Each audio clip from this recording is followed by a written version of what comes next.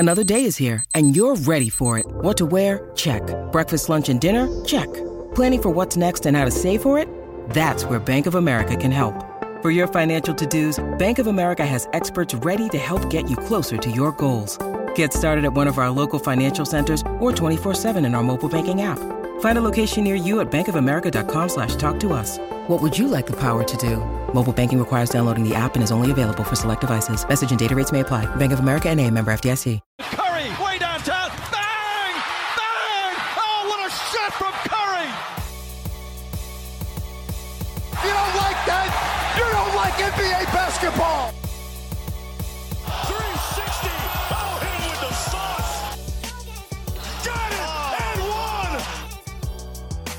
Fires a long one! Nothing but net! Oh, my goodness! Didn't see that coming! I'm diddly-dee! Yeah. Hello, everyone. Welcome to another episode of All Nat, brought to you by OCS. I'm your host, Natalie, and today I have a Bay Area legend with me. You know, don't gas me like that. Don't gas me like that. No, definitely a Bay Area legend. Jason Maples. If you are on Twitter, and a part of NBA Twitter, there's no way you don't know Jason. Everyone retweets him, quotes him. Sometimes he makes people upset. Jason is a good follow because like his own fan base, and he's a Lakers fan, they even be getting upset at him sometimes. And then, that's how you know he's good, right? And like even and measured, because like he's never too biased in one direction. I actually do really like that about him. I cannot say that I'm the most objective sports fan, so he still has some stuff I don't agree with, but generally speaking,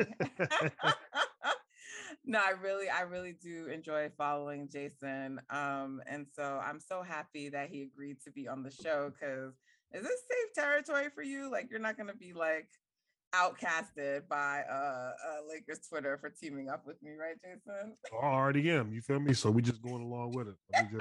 This is on brand. They're not that high on me over there. So so thank you. Welcome to the show, Jason. Seriously, thank you. Oh, that's all good. Let's rock. Jason's a coach, so I always love talking to coaches because they have a different perspective and point of view. And so his team will be in the playoffs this year. Contra Costa, am I saying that correct? Contra Costa College, aka University of Richmond, baby. There you go. So I don't want to butcher the name he just told you. So we're rooting for them. We hope that they go far in the playoffs, go all the way. So excited for that too, Jason. So both of our teams had like really bad losses the other night recently. The Warriors played the Dallas Mavs, and they were up. At one point, they had like a 21-point lead, and they kind of led for most of the game. Going into the fourth quarter, they were still up by 14, and they just totally fell apart in that fourth quarter. Were you watching the game? Did you see Actually, it? they were both on ESPN, so I watched them both back to back. I got to watch both games. So I was doing this, so I got 100% of both games in. Oh, okay, good. So I want to talk about that a little bit. And then the Lakers, what's the last game the Lakers won? I'm not even trying to be funny, but you guys have been kind of on like a losing streak. Yeah, it's bad. I'm trying to remember the last game they won. I want to say right before the All-Star break, they got one in. Hold on, man, it's bad when you got to check the ESPN app to pull up. And I don't think honestly anyone expected this, right? Like, as much as I am like always rooting against the Lakers, I just don't think I predicted this for their season this year. Well, I thought the Westbrook thing would be shaky. I didn't think it would be like, a death nail, which it has been. But they beat the Jazz on the 16th. That was the last win. And then before that, they beat the Knicks on the 5th. But the wins are coming few and far between, unfortunately. So let's talk about the Warriors game first, and then I Right. want to talk about the Lakers. So what did you see? Because I mean, Clay didn't play last night, and Draymond's been out for quite a while. But like, you know, but I don't want to use that as an excuse because the Warriors had the game in hand Right, most they of were the about game. 20. Yeah. Yeah, and it's just like they just crumbled, they just fell apart, you know. And I know throughout the game like Dallas was missing some shots, but like, you know, and the Warriors defense was better throughout like the earlier parts of the game, but they just, you know, they just went on like a long period, like they couldn't score, they couldn't make any shots. And credit to Dallas, like they did step their defense up. But I think I saw you tweet something about Wiggins and like him having to do more when people are loading Yeah. up on Steph. So um there's that. But like what were you seeing as it unfolded? What do you think happened? I mean, for me, watching the Warriors lately, there's been two issues that I kind of been lamenting on, and some of y'all get upset with me because, you know, I get the Dre Wiseman thing, and I get that those guys are going to be important. Um, it's two things for me that really kind of rare for the Warriors, for me, that showed themselves. The first thing was on the defensive end, they just the lack of size. I think the buyout deadline is tomorrow, but from everything that I'm hearing on the radio and local sports talk, I am in the Bay Area, so that's what I hear on the radio. The Warriors are going to stand pat with their roster. Like, they really think that Wiseman's going to be, like, maybe not a starter, but he's going to contribute. So um, they just don't have any size right now. Outside of Looney's, they're playing their biggest guy in their rotation right now at Right. 6'9", and they just, you know, they get mauled inside. Like, I like Looney for what he, you know, he's a good player for what he's gone through and what he contributes, but he's just not a rim protector. So if the Warriors ever have a game where they're not, you know, as crisp as they are on their rotations or something like that, or have a guy who can get to the rim a lot, they're gonna struggle. And I think Dallas stopped settling so much for jump shots. And I think Kidd did a good job of adjusting. It's like, we just need to keep attacking the basket. He posted up Luka a lot, had Dinwiddie driving a lot. There's just no rim protection. And then also that hurts on the offensive glass as well. So that's what I noticed on that end. You know, that's been a theme for the Warriors lately. On the other end, they just, you know, um, I crack jokes with my co-host. My co-host on my pod is a big Williams guy. I crack jokes about the Temple All-Star of thing. Hoop, right? Yeah, That's your Temple Hope. pod. Yeah, that's my Check pod. it out, follow, yeah, subscribe. appreciate that. But we joke, he's a big Wiggins guy. Wiggins just got to be an all-star. When they load up on Steph like that, you know, they don't. Wiggins sees no help. It's all one-on-one. But, you know, he gets any resistance. He likes to take these, you know, off-balance step-back jumpers and settle when his athleticism is off the charts. He should be a guy who should be able to get downhill and take advantage of these situations. I saw he hasn't scored 20 points in a long, I forgot the exact date, but it's been a while since he's scored over 20 points. And it's just, they're going to need that from him at some point. And to be fair, Clay has been, you know, very good. I think by the time playoffs come, Clay's going to be maybe not back to his old self, but pretty close. And we all know Clay has a, you know, he's a big moment player. So I think when teams load up on Steph, Clay is going to be more than willing to step up and take shots. But I think, like you said, there's no Clay, no Dre. Wiseman still hasn't played a minute. Like, Clay and Dre are two big pieces, but you probably would like to see him close that game, being up 20 on a doubt. The Mavs are playing way better than they were this year, though. So I think the Mavs are better than their record shows because they started off so slow. Right. But they're better than their record shows. Kid has those boys playing. Agreed. But yeah, you still want to see him close that at home. You don't want to. I think that's the first time in the current era that they had dropped a game where they led by 20 in the second half or something. It was crazy. First time it ever happened since Kerr was coaching.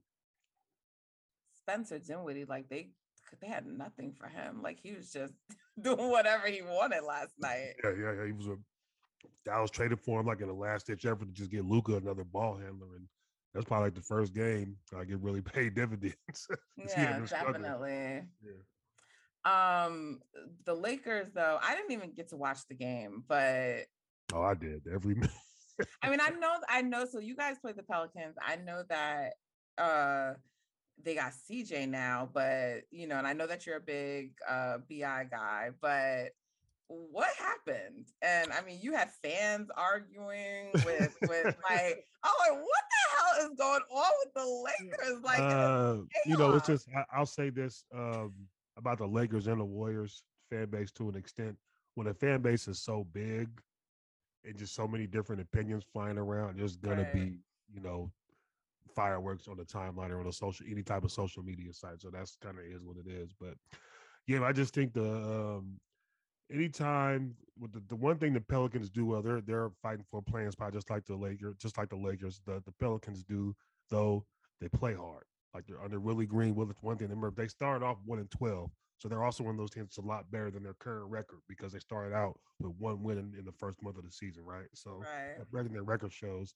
They're about 500 whenever Brandon Ingram plays, so they're a decent enough team when he's suited up. Um, the Lakers just when you play hard, the Lakers just don't have a response for it. They just the effort wasn't there, the rotations. Um, Willie Green was very deliberate in putting certain guys in a lot of action. Westbrook making him, defend off ball stuff a lot. They got a lot of open shots. The Lakers just aren't interested in rotating that LeBron at the five lineup. It worked for a minute, but it's just too much to ask of him at age 37. He's not rotating on the backside like that at this age. Um, and they just got blown out. They're cussing out people in the stands, getting fans ejected, yelling back and forth. It's kind of snowballing, unfortunately. But You think they're making the playoffs this year? um, my thing is, so looking at it, I put up a poll that said, are they going to make it? They got the upper hand now by a couple of games, and I want to say they're going to sneak into that 10th spot. I think Portland has a schedule maybe just as hard as the Lakers. And they're actually interested in tanking, so I can see Portland kind of falling out and having the Lakers stay in that 9-10 spot. But I do think New Orleans is going to get a 10. San Antonio's coming. Popovich doesn't believe in tanking, so he's going to try to push for wins. So I think their competition. They got 2.5 games on New Orleans and 2.5 games on in 4 on San Antonio. But I posted their schedule yesterday. It's just real. I'm trying to find. I was trying to Yeah, find. you guys have like one of the hardest strength of schedules, right? Yeah, so they got the. So we're going into March. Let me see. So March, they got the Mavericks. They're not a slouch tomorrow. After that, they got the Clippers. Ty Lue has never lost to the Lakers since he's been the head coach there, 6-0. You got the Lakers. Got the Warriors, Lakers again. We'll see how that goes. And then you got the Spurs, who'll be fighting for their life. And then so you got the Rockets on the 9th. You get a little bit break. You got Rockets, Wizards back to back on the 9th and the 11th. But then right after that, it goes, Suns, Raptors, Timberwolves, Raptors again, Cavs, Sixers, Pelicans again, Mavericks, Jazz. Like these are all teams who are fighting for playoff spots Right. are already in the playoffs. So I was like, it's going to be tough. So they got to figure something out. They just finally got rid of DJ and brought in DJ Augustine. And I saw that like the Sixers are interested in him. Why? He's just a big body man. I think just take up space, but he's just, he was a great defensive player at one point, but at some point, Father Time comes for everybody. It just came a little early for him. His body's just done. Unfortunately, he was a great player, great defensive player in his heyday, but his body just Not is now. not willing.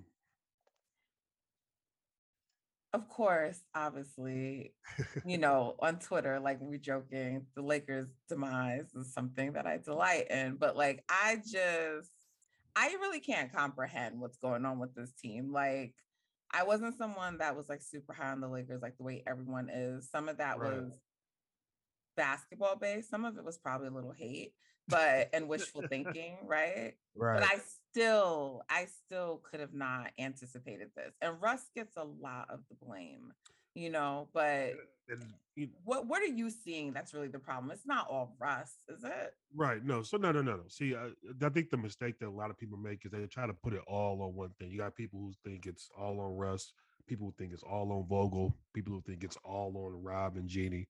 When in combination, when in reality, it's a combination of all those things. Like it's a trickle down. So you start off, I just real quick go through the whole timeline of events. So you got the off season comes. Let's start with the Caruso situation. Now, like, that's on Jeannie. Jeannie's just too cheap to pay the tax, and you just can't do that when you're trying to win a championship. You're trying to cut pennies. So Caruso, his current contract, 3 years, $30 million with the Bulls, would have cost the Lakers like 3 years. Now they've been $30 million per year because of the tax, right? Right.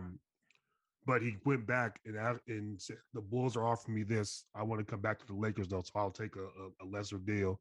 They still say no. They choose THT. When in reality, if Jeannie's not cheap, she can just sign both, right? And on top of that, that gives you flexibility because Caruso has value. If nothing's working out or there's no playing time, you can trade him for something, right? So you lose a good player who gives you an option to upgrade your roster with a trade. That's first. Then when that first happened, did you think it was going to be as big a deal as it is now? No, and I actually have a whole bunch of Laker fans who throw it in my face. Like, I told you we were going to miss Caruso. Like, I knew we'd miss him, but I didn't think like he's going to be the difference between a championship and not. But like on them, those things matter. So I underestimated losing him. I just to give his effect. Chicago, when he doesn't play, they're like 25th in defense or something like that. When he plays, they're top 5. He's just such a great on-ball defender. Rarely gets beat. Always knows where to be and help, and like that. That stuff matters. So they miss him dearly. You go on. There's conflicting reports about who pushed for the Russ trade. Apparently, there was a meeting between AD and Russ and LeBron, and then Rob had the Sacramento deal on the table to get Buddy Hield. They wanted that Knicks to get Westbrook, and so that happened. When you do that, the Westbrook, you sent 4 role players to make the money match for one guy, and at that point the move has to work because you lose all your flexibility. Like Montrez, has value. He could have been traded for something. Kuz has value. He could have been traded for something. KCP has value as a 3-and-D guy. He could have been traded for something. When you put all that into one guy, it has to work, and it didn't. Westbrook's having the worst year of his career, since he was a rookie. It's efficiency-wise, decision-making-wise. At one point, he had 0 assists and 7 turnovers. It's just really bad. Like, it's bad spacing. He adds to it, so he needs to operate in the open floor to be his best version of himself. The Lakers can't offer that. So, like, that is the team fit issue. That's Rob. That's on Rob and Jeannie. Vogel, coming to him, doesn't play the optimal lineups all the time, right? The offense gets real stagnant. A lot of that, like, that's on him. And some of it is the pieces he was given, not much shooting. The shooters he does have are terrible defenders, Melo, Wayne Ellington, even Monk, who's been a surprise. He even struggles on defense, right? So the shooters he does have, they don't defend well. So he's trying to play whack-a-mole with the lineups, trying to figure out what he needs for that night. Do I need more defense, more offense? So that's a tough part. Then there's injuries, right? LeBron in and out of the lineup. Anthony Davis can't stay upright. That's part of it. And then on top of that, to be honest, LeBron and AD and Russ, they don't bring it every night. When they were out there were, a whole bunch of plays point that people have posted ad nauseum about the lack of effort that they show, whether it's rebounding, rotating. The biggest thing for me is there's so many plays where they get upset about something that happened on offense, or there's a bad turnover or a bad shot, and they walk back, and the other team's getting a layup or open 3. Like, that happens entirely too much for a veteran-laden team like the Lakers. I think that and all that stuff just, I see that's a bunch of little things that blow up into a bigger issue, and that's kind of what happens. So it's not just one thing to me. I'm sorry I went long. I'm kind of like no. I'm actually just looking at the schedule, but I think it's good that you gave like all this background because it's fun to blame it on Russ. Right, that's what I'm saying. But I think to me, like, one of the big lessons with the Lakers and even the Nets, but to a lesser extent, is a little bit about like why you maybe don't let players control so much of like what you do. And I mean, I know you said there's conflicting stories about Russ and like who pushed for him, but I just seeing like in Brooklyn, Harden came there. Even like I see a lot of Nets fans, and I'm curious how you think what kind of job Nash is doing, but like people don't think Nash is doing. He avoids a lot of criticism compared to other coaches. I'll just say that he avoids a lot, like it's under the radar stuff. A lot of it's because they're injured, but just tactically, he's not on par with a lot of other guys. I think that this is a deeper issue, but there's always been that conversation about the type of jobs that certain white coaches are allowed to walk into, and that the black coaches kind of have to scratch from the bottom, you know what I mean? Or from a rebuilding situation that's not ideal, and the Right. record will be bad in 3 years, and they're shown the door, right? Never given the opportunity because the record was so bad. So, and Kerr did. And I think Kerr's a great coach, but same thing with him. No coaching experience. Walks into, the Warriors had just won 50 games for the first time when he got that job. We're under the Steph Curry era. I think they just won 50 games. So it's like it's different. The difference in situations guys walk into is what I think about when I think about Nash. But the Nets in general, yeah, I mean, it's the player empowerment era. It is what it is, Because they wanted him, right? And I think a lot of people, like when we brought up like that stuff about like with race, they're like, this is not the case with Nash. Um, Yeah, they push for him. That's fair. right. That's a great point. I don't completely like I still think his race factored in, even though people think like, even though the players wanted him, I still think that opportunity still may not, like if they really wanted like a different coach, I think it was just much easier to do because it was Nash. But that being said, Kenny Atkinson was a very capable coach who was like already there. Right, right. And And I they think, yeah, I think Kenny Atkins is going to be next up for whenever a new job opens up. right. And so anyway, they didn't want him. And look, they've had people in and out, but I think also their coaching has hurt them, which is why I referred to them. And Yeah, so yeah. I those are think they all things just, like players wanted. They didn't want a certain yeah. coach. They When wanted you to like, yeah when you hear Kyrie and Katie talk, they just wanted something like real loose and easy, like not so. Katie was coming from, Steph, who we all know. I mean, coming from Kerr, who we all know is very meticulous about the system. He wants to run. Like I see you right. guys complain about it. So Yeah, like we're gonna talk that's about that in a yeah, second. right. And then Katie had just finished playing with Brad Stevens. Same thing, meticulous, running. This type of set. You know what I mean? So I think they were both looking for a little more freedom, and I think that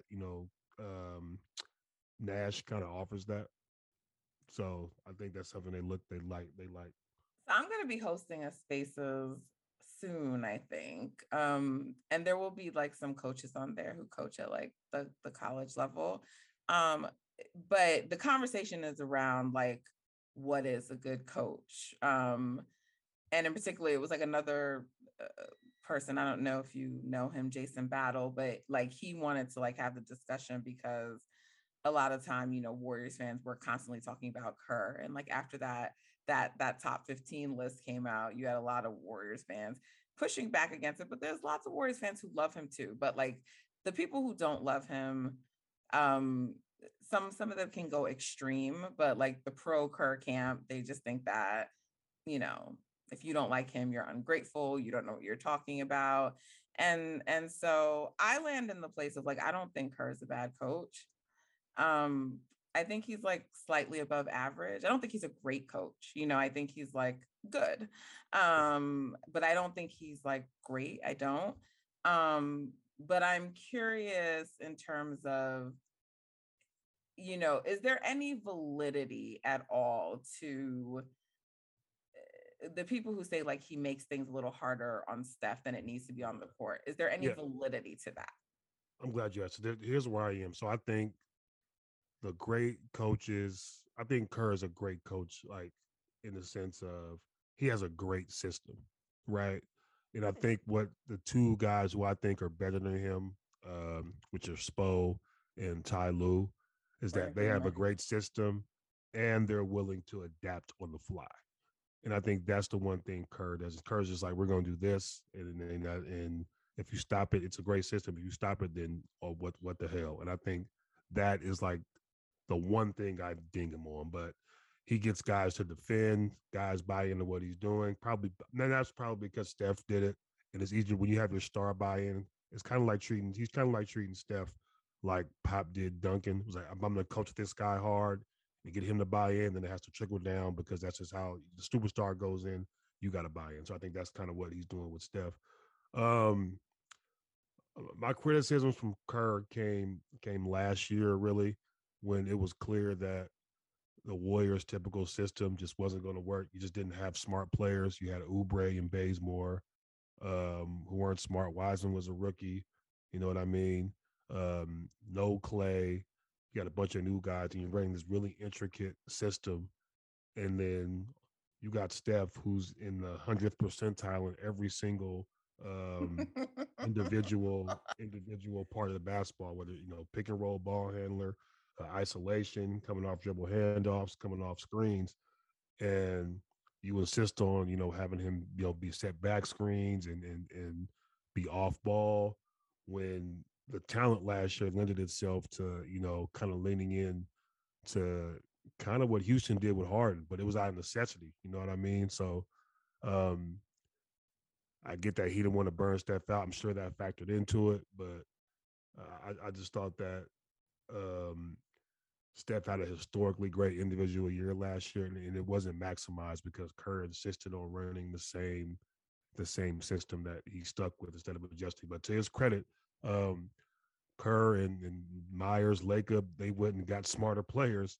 So the system works a little better now. So you replace Bazemore and Oubre with smarter guys, the Otto Porters. You bring Iguodala back. Those are smarter guys. You get Clay back. He's a high IQ guy offensively. But on a night like last night when Clay's out, right, and Dre is gone, like Jordan Poole didn't even see 20 minutes.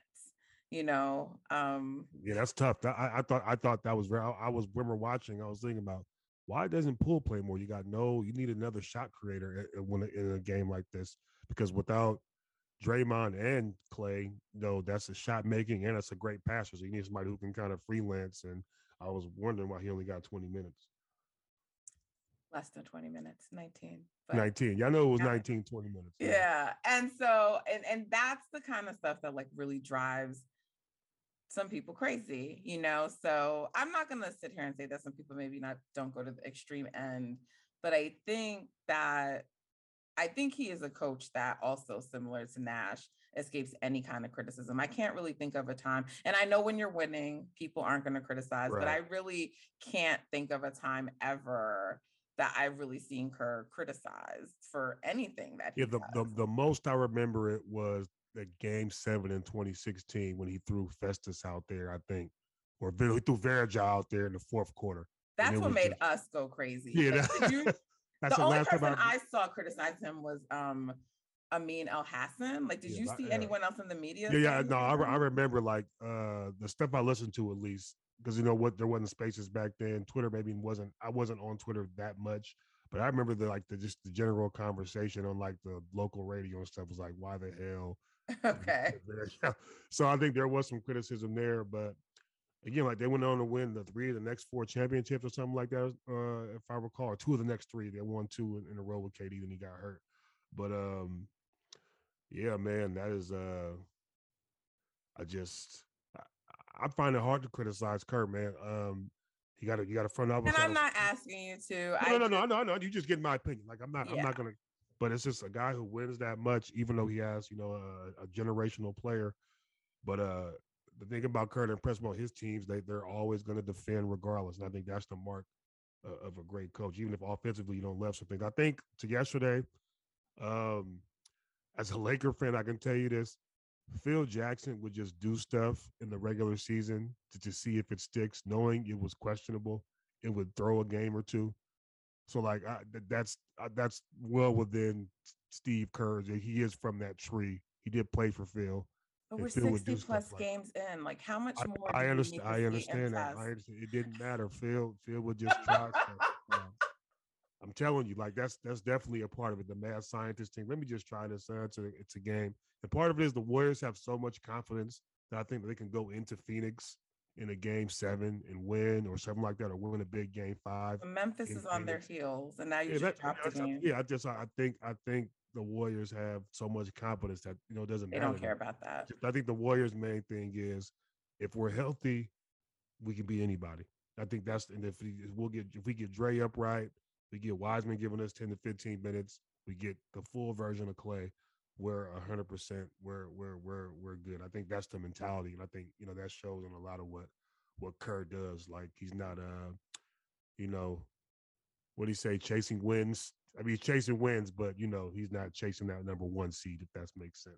Yeah. I know that bothers a lot of you that he's not pushing for Last year, it really did bother me. I don't even think they should be chasing the one seed anymore, but I don't know. There's just something to me about like respecting on some level, like the season and like that makes sense.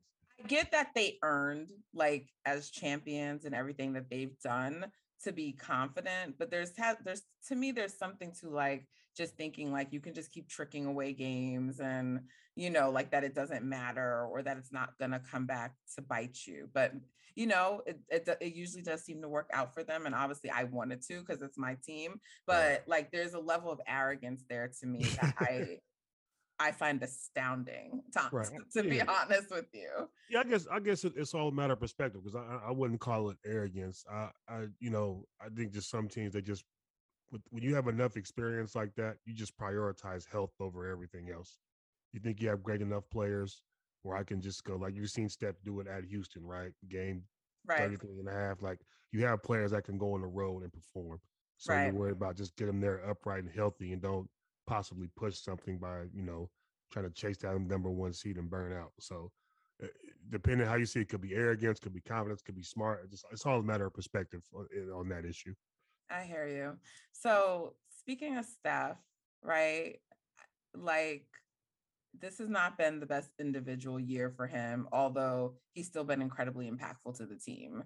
And some people, I'm looking at his impact stats are still insane, right? But it's really his shooting that most people are focused on.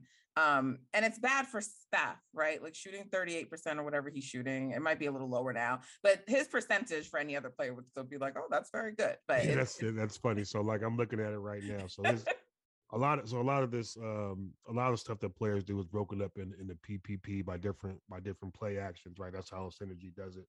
Okay. So just as a spot up shooter, like he's still in the 90th percentile. That's people were complaining about him. Like literally, he's 90th percentile in spot up shooting. In isolation, he's the best in the league at 100th percentile. Coming off screens, 100th percentile. You know what I mean? It's just that what the dribble handoffs, he's in 11th percentile. He was like literally in the 99th percentile last year. Like that's that's been a drop off. But I just think you got to just trust him to figure it out. He's a 3-time champion, 2-time MVP, and he's our guy. You just got to figure it out. And then, well, that's what I want to ask you because there's been a lot of conversation around is Steph in decline, and I get it. Like with age, you're going to decline, right. But I mean, I just cannot believe that Steph has forgotten how to shoot the basketball. Right, and that's it's weird because you look at the numbers at face value without doing a deep dive. You think, oh, he's slowing down a little bit, but it's the open shots that are not wide. That was the crazy part. You look at it like he's missing wide open shots and he's hitting the ones that are contested. Right. So I know if you're a Warrior fan, you think, well, maybe that stabilizes, then he takes off in the playoffs, but it hasn't quite yet. He's had a couple big games like in the last couple weeks, but if that stabilizes, I think he looks, like the Steph of old. Guys like Steph, where they're not completely dependent on athleticism, they tend to have longer careers. You know what I mean? Longer careers being effective. Ray Allen played forever. Reggie Miller played till late 30s. Right. Steph is going to be on that same track, given he has an outlier skill that's not dependent on athleticism. So I think Steph at least has a few more years as being recognized as a consensus top 4 player, that upper echelon of guys. I think he's right. Has a few more years of that. So you're not yet prepared to be like he's in this decline that at the face value, the numbers do look like when you go like on a deep dive and see that's mostly wide open stuff, and then like he's in 100th percentile in isolation, 97th percentile as a pick and roll ball handler. Like those are the two things for guards that are telltales, and he's still at the top of the league in that. You just need his open to stabilize. His finishing has definitely improved. It's like his 3 that's still somewhat inconsistent. Yeah, see, I think I think that's a byproduct of him. It might be like the weights, right? So we got better at finishing, dealing with contact, but at the same time, when you lift a lot, your shot, the touch has to be adjusted because you're stronger now. So I think he just got to balance that. Okay. All right. So, I mean, we're playing the Lakers this weekend, right? We both have a couple of games in between there, but that's why I wanted to have you on the show. So, we're playing you guys, but you guys have the Clippers and the Mavericks. Who are you guys playing this week? What's the other game? Clippers, Mavericks, Warriors. Okay. And we play the Mavericks first, then Clippers and Warriors. Okay. And we have the Mavs again on Thursday. Before that, we play the Wolves. So that's our next game. Actually, by the time this episode drops, I think it will be after that Timberwolves game. But so we have those two games in between before we get to you guys. I really need us to win that Mavericks game to make up for like this just fucking like the complete meltdown. Like I'm usually someone who doesn't get like too upset. Some of the losses have affected me, but like not that deeply. But last night I just feel like it was inexcusable. Like that was just not a game you were supposed to lose. Even the one with Denver before the All-Star break, you know, those were just like games to me like they should not have dropped. And so I'm hoping we're going into the game on the weekend versus the Lakers like having won, but we'll see because we're going to be playing the Wolves again. And Clay is not playing. Apparently he has some kind of illness and they're just being very general. So I hope it's nothing too serious, but they'll be without Clay, but the Wolves will be on a back-to-back. So, but it's in Minnesota. So we'll see. I don't know. Are you guys going to get any wins before you play us on Saturday, you think? The Clippers game is tough. They almost had them last time, but just something about Ty Lue just always runs circles around Vogel. Tyler's a good coach, man. Yeah, he's a great coach. Good is not even. Yeah, he's great. I actually hate, like, I love Ty Lue as a coach. I hate when we play him too, just because of the way he defends stuff. Like, even like they always just do a good job with us if Lue's on the other side coaching. Right. So the Mavericks game, again, when teams are great defensively, they give the Lakers trouble because they're just not going to give LeBron the rim. And I think are either of those home games for y'all? I think they're on a homestand. Matter of fact, I think they're all three at home. Yeah, they're all three at home. It's a homestand. Because I think the Warriors Lakers game is going to still be competitive because I think Steph and Bron still really revel in playing one another. Right. So that's also on ABC too. So I think they're both trying to put on the show. So yeah, it's they're all at home. I mean, technically it's a Clippers home game, but we know how that goes when they play that with the Jordan. It just is what I mean. It's not a shot at the Clippers. It's just No, yeah, right. Those are all three going to be tough games. It just they said before when the Lakers were catting off early in the season, people were all saying that last 2.5 months they are playing all good teams, so they needed to pull together. So when they were barely skating at 500, people saw the doomsday coming, and now that the schedule toughened up, they're 5 games under because the schedule got harder. They're still playing, have the same bad habits, not playing hard. What's going on with AD? Will he return before the season ends? Like, well, they said he said he's being reevaluated on March 17th, right? Okay. And at that point, there'll be 1, 2, 3, 4, 5, 6, 7, 8, 9, 10, 11, 12, 13 games left. That's the reevaluation point. So there might be another week or something after that, and we'll see what happens. But I think they'll just assess where they are and decide whether or not to pull the plug. I think that's what that means. When they say evaluate, that means we'll evaluate where the hell the Lakers are in the standings before we decide to bring it back. You think there's a chance they could call it a wrap to the season before? You think that's like really possible? There's a chance they could shut AD down. I absolutely do think so. If they're like, if they find themselves in a situation where it's bottomed out and they're 3-4 games out of that 10 seed where it's just completely, they go like have like a big 1-7 stretch, and it just be like, there's no point in bringing him back. And I think that's like the ultimate doomsday though. But I think they'll just evaluate where they are, and I think they're still in that 9-10 area where a chance to sneak in and play. They'll play him. So let me ask you this question, because I had Jasmine Watkins on the show previously, and at the time, that's my girl. I know, she's one of my stores. She's the best. Because at that time there was that whole conversation going around. It was after the top 75 celebration, and there was that picture on Twitter with the Lakers, players. And so it was like, is Bron a Laker legend? Or, where do you land on that?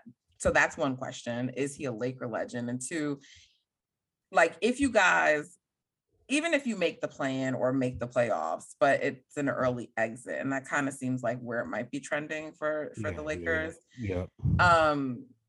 So if you have this year the way that it went, last year, you guys went out in the first round due to some injuries. The first year Bron was there, injuries, so you didn't make the playoffs. You guys have won finals, obviously you guys did win one. Is that enough for you to call like Bron and AD and him coming like a success, or do you feel like they underachieve? Because I know like there are some people who kind of like they regret trading the young core, and you're like, no, we got a ring out of it. And his time isn't done, and anything can still happen next year. But like, do you think at this point, like if it was to end, would you consider it a success? Well, the point is to win a championship, right? So they won a championship, so you have to call it a success. You just at some point, even though star players, you end up you pay the price for trading for them at some point, So you hope you cash in. And the Lakers did cash in. You just at the point now where they're paying for it, right? So you sold your whole farm, a bunch of picks that can be swapped or it's downright taken away, right? So this is the price. This is what AD cost.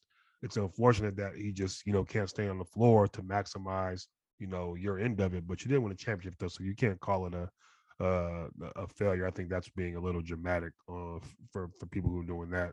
And I was you think it's underachieving at all, just because like Lakers, at least that's why people may feel that way because it's the Lakers, and there's like usually the superstars that have all been here throughout our history have all won multiple championships.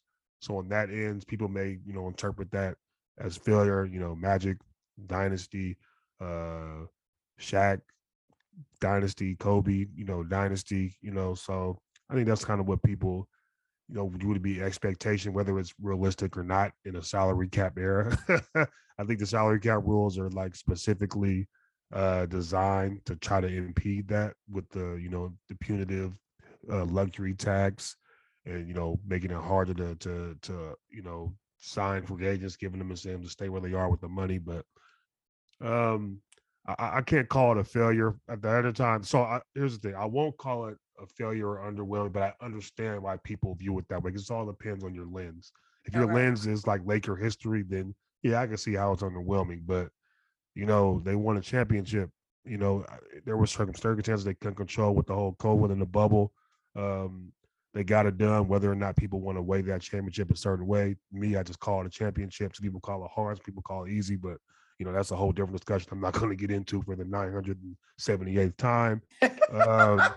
But is that something that Lakers fans debate though, or is that just like outside of the fan base who are trying to like attack you guys? It's outside. It's outside. But you hear so much people like, all you got was a bubble ring for AD, and I'm like, all right, man. If it was so easy, why wouldn't your team there? So it was like, whatever. But so they did get a championship out of it. So I can't really. There's no way you can call it a failure. There's teams who still have not won a championship, have not been to a finals. So there's no way you can say that. In my opinion. So is he a Laker legend? Or is he a legend that played for the Lakers? He's a legend that played for the Lakers for me.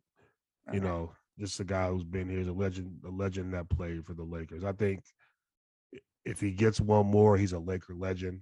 I think all those guys got like multiple rings. So if he gets one more, he's a Lakers legend. But right now he's a legend that played for the Lakers. Okay. But I will say this, the Lakers were a rudderless ship until he came along. Like, it was looking bad.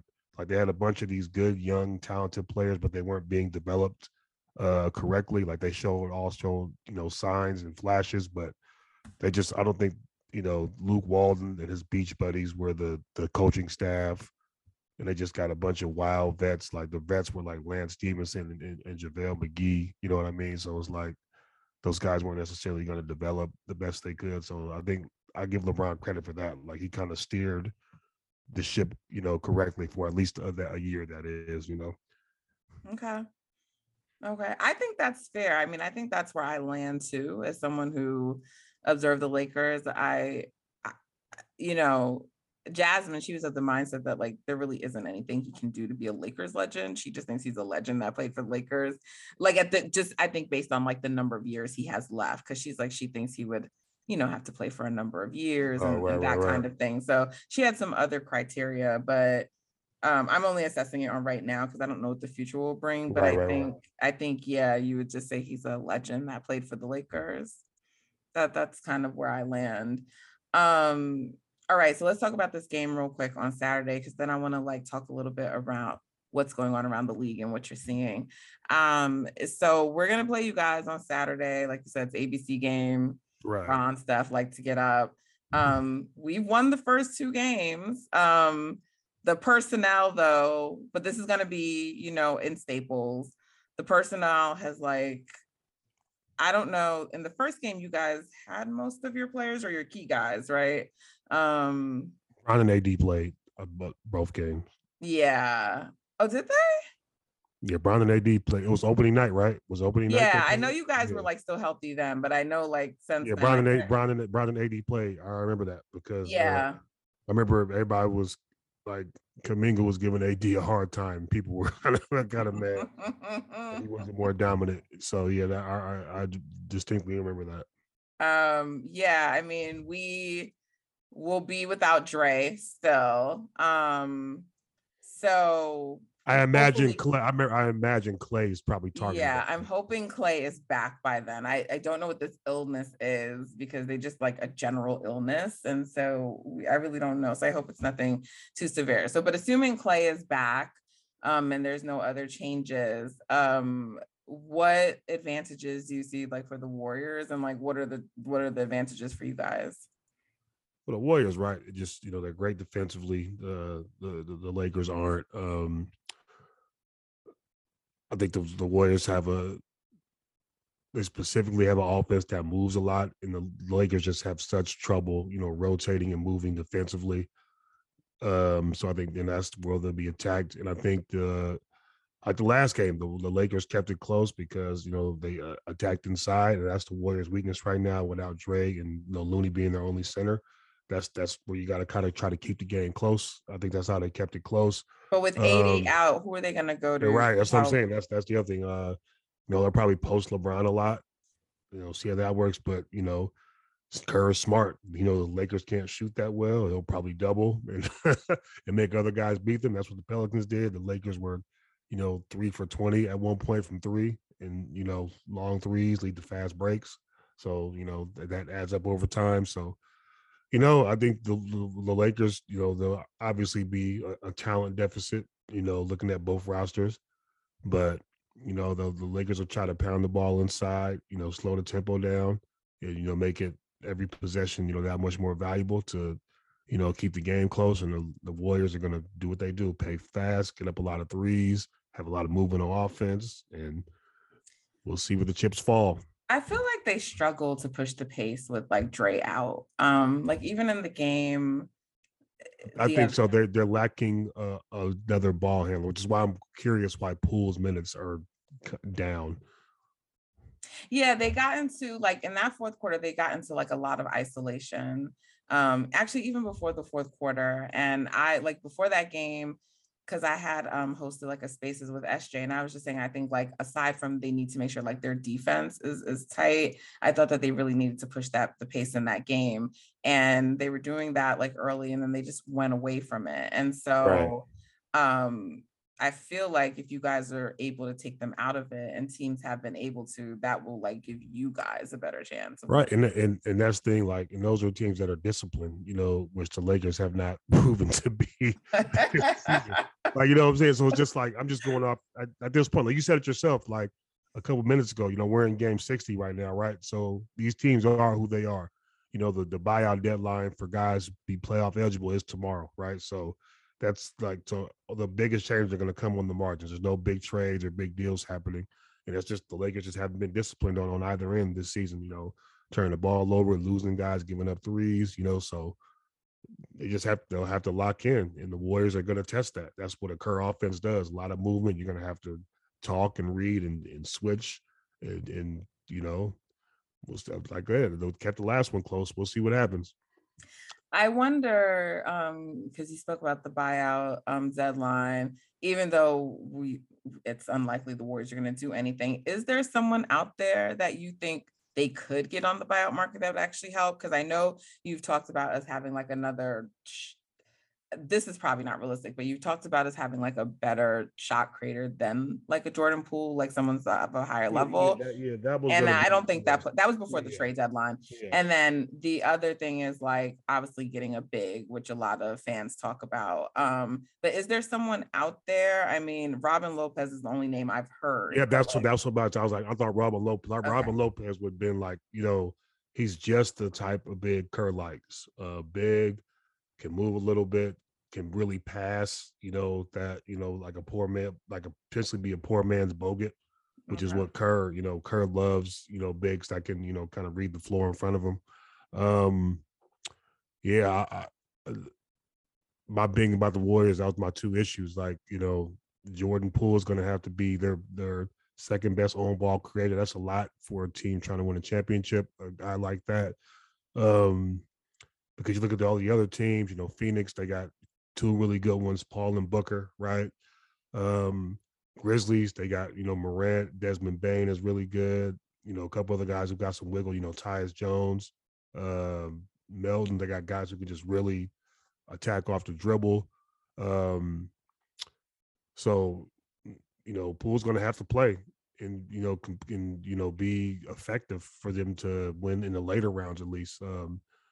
I don't think the Warriors care, but I'm looking at that second round matchup with the Grizzlies is just not going to be fun because they always play the Warriors tough because the Grizzlies' strengths, they line up with the Warriors' weaknesses, which is, rebounding and, paint points.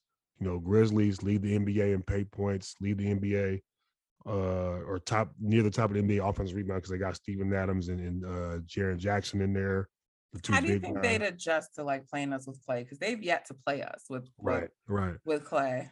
I mean, they'll have Dylan Brooks probably following Clay around, humping his leg like he did Steph in the play, and fouled him up and down the court until the ref stops calling it, which is actually a sound strategy. I'm just gonna keep fouling you till the ref gets tired of calling it. So like I kind of get like their Draymond. He's like that player. Like if he's on, Dylan Brooks. Yeah, Dylan Brooks is like I love him if he's on my team. If right, not, but you hate him if he's not. Right. I think like the Dylan Brooks will definitely draw the Clay Steph assignment depending on who else was on the floor. I think the Grizzlies. I think they do a really good job of not letting Steph beat them.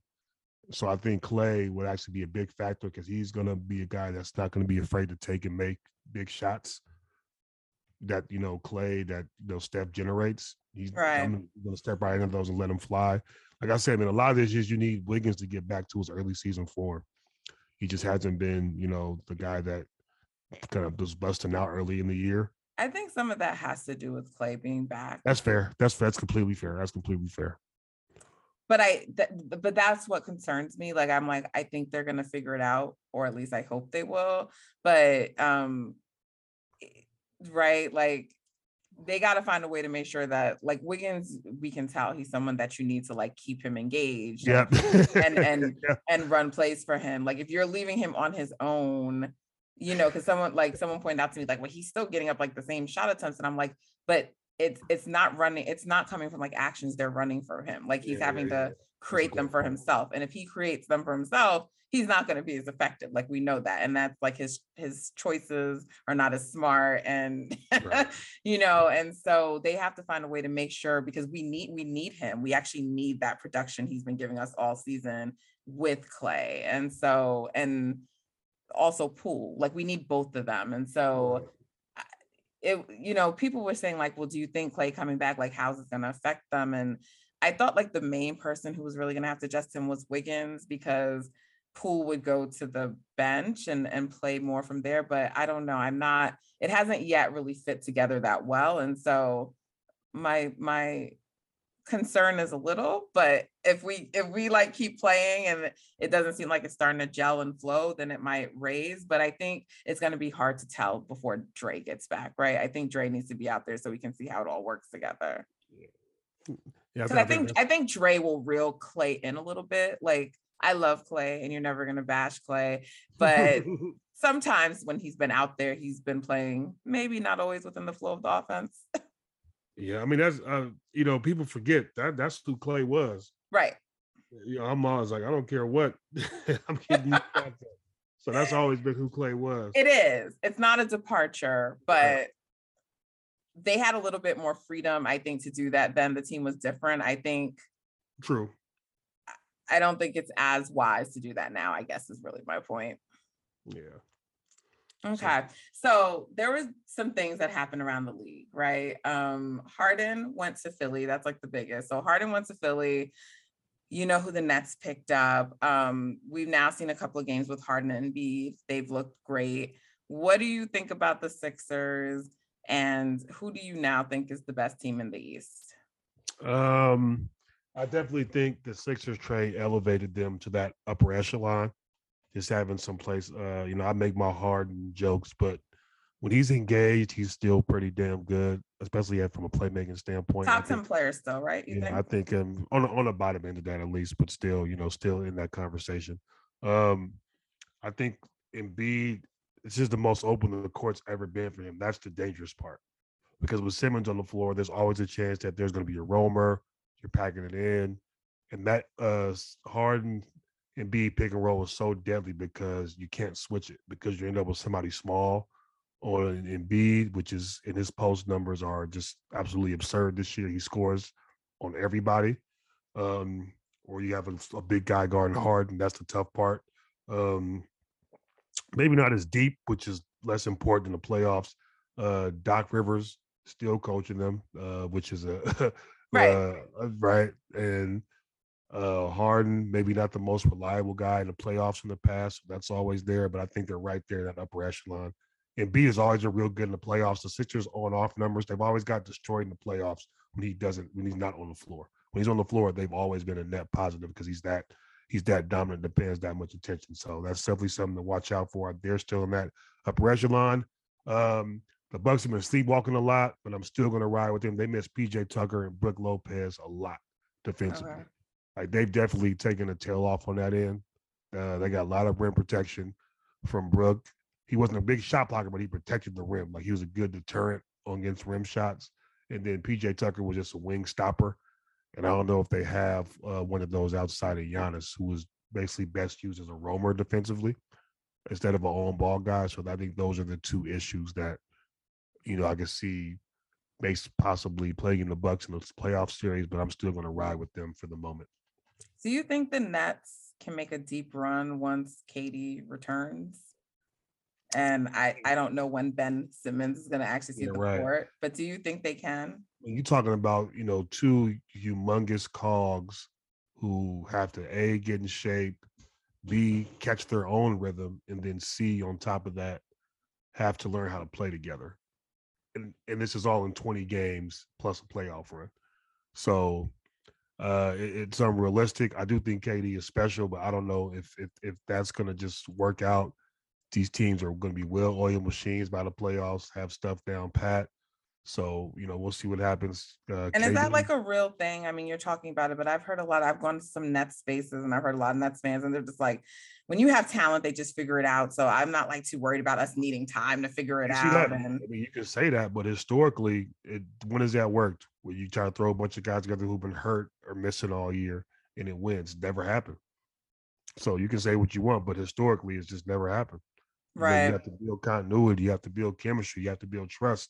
You have to go through close games together to know what works and what doesn't. Like all that stuff matters. So you can say that, but this is not NBA 2K. You just don't trade for guys in the game and they're automatically know all the plays and sets, right? So would you say the Bucks and the Sixers now would be the top two teams in the East, or do you think like the Heat are in there? The Heat are up there. The Heat are up there. I think it's Bucks, Heat, Sixers are the first kind of the first wave. The Bulls got to get healthy because I think they were right there on the edge of that, but they missed Lonzo and Caruso so bad on defense. Like they're just hemorrhage points now without those two on the floor. Despite how great DeRozan was trying to keep them in there single-handedly, but they just missed those guys a lot. So I got to see them and Pat Williams get healthy. But yeah, that three you mentioned, Miami, Milwaukee and the 76ers are the cream of the crop to me right now. And also, I'll say this: keep an eye on the Celtics. Yeah, they're ascending at the right time. So Boston. I'm happy because I was like really disappointed in their start. I thought like it was going to be a big year for them. So I'm glad they're not making me look like a total fool.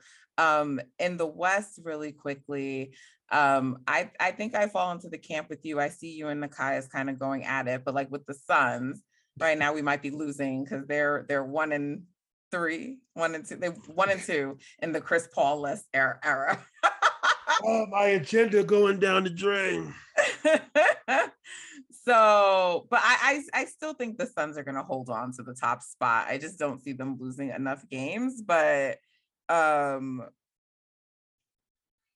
know, how much is that Chris Paul injury going to impact them? They won one, which was I think versus OKC, and then they lost the last two. Well, I think the thing is that like Chris Paul's not also out; it's also Cameron Payne. Yeah. They don't even have their backup right now, so you're playing without a point guard. So like that's the other part. Like, you don't even have the guy who's a lesser version of Chris Paul. So it's super rough right now. It's all on Booker. And he's his natural inclination is to score first. So it's tough for other guys to get theirs. I think that's the issue more so than anything else right now. Okay. But if they get Campaign back, I think they can survive without Chris Paul, but they are going to need him in the playoffs. Absolutely. You know, much to my chagrin, but you know.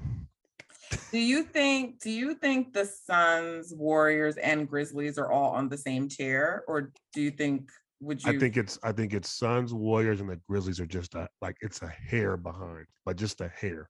But they're behind, but just a hair. Okay, so you would consider them though the top in the West, and then like the three that you. I think those are the three teams with a realistic chance of like, okay, we can win this conference. I think those are the three teams. Okay. Yeah. Okay. Yeah. Well, thank you, Jason. I appreciate it. This was great having you on. Thank you for having me on. No, I really maybe when people see me talking to you and I put this out, they'll be like, "Oh, that Nat girl isn't so bad." Because man, Lakers Twitter, they come for me, Jason. I'll say this, man.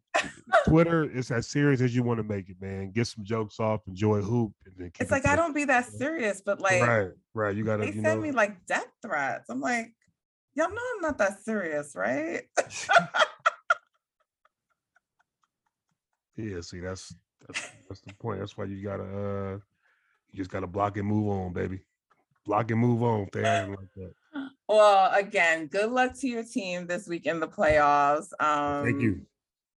I can't decide whether I want the Lakers to make it, lose in the first round. No, lose in the play-in, because y'all had a lot to say about the Warriors. Not you per se, but others. No, before the season, I had the Warriors the top 3 seed. People were laughing. No, I know you were higher on the Warriors, but I just mean in general, like we caught a lot like, oh, you lost in the play-in to Ja. So it would be quite funny to me if they did lose in the play-in. I know this weekend, obviously, I want us to beat you guys, but there's some people like Urkel, as you know, like he really wants the Lakers to make the playoffs. Like there's some people who really want it. I don't know where I land on that, but I'm still in the camp of like, are they really gonna like fall out? Like, is this really gonna happen? Because I don't know what I'm gonna think about that. I think they have enough. I think they have enough of a cushion to withstand the tough schedule. I don't know if Portland, the Pelicans, and the Spurs are gonna win enough to overtake them. They got like a 3-game cushion, so we'll see what happens. Well, we'll see. But all right, I'm predicting Warriors on Saturday. All right, we'll see. We'll have a playoff game, so I won't watch the game. But I have league pass, so I'll watch the replay. Oh, damn! So you won't even be on live. Okay. I won't. But all right. Well, good luck with that. Definitely. I hope you guys win. Looking forward to you having like much success in the playoffs. Your team. So go, Jason. So have a great night, you guys. Check out, like I said, Temple of Hoop. As you hear, Jason's great. He's super smart. You're going to be smarter by listening to him. Follow, subscribe to his podcast. Thank you. Dope, really dope follow. So yeah, that's it. Make sure you follow, subscribe, rate, rate my pod 5 stars only. If not, just, say hi, but keep it moving. Okay. Until next time, guys, take care.